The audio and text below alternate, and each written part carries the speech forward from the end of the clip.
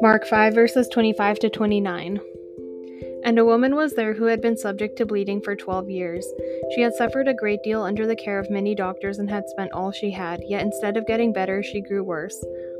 When she heard about Jesus, she came up behind him in the crowd and touched his cloak, because she thought, if I touch his clothes, I will be healed. Immediately her bleeding stopped, and she felt in her body that she was freed from her suffering.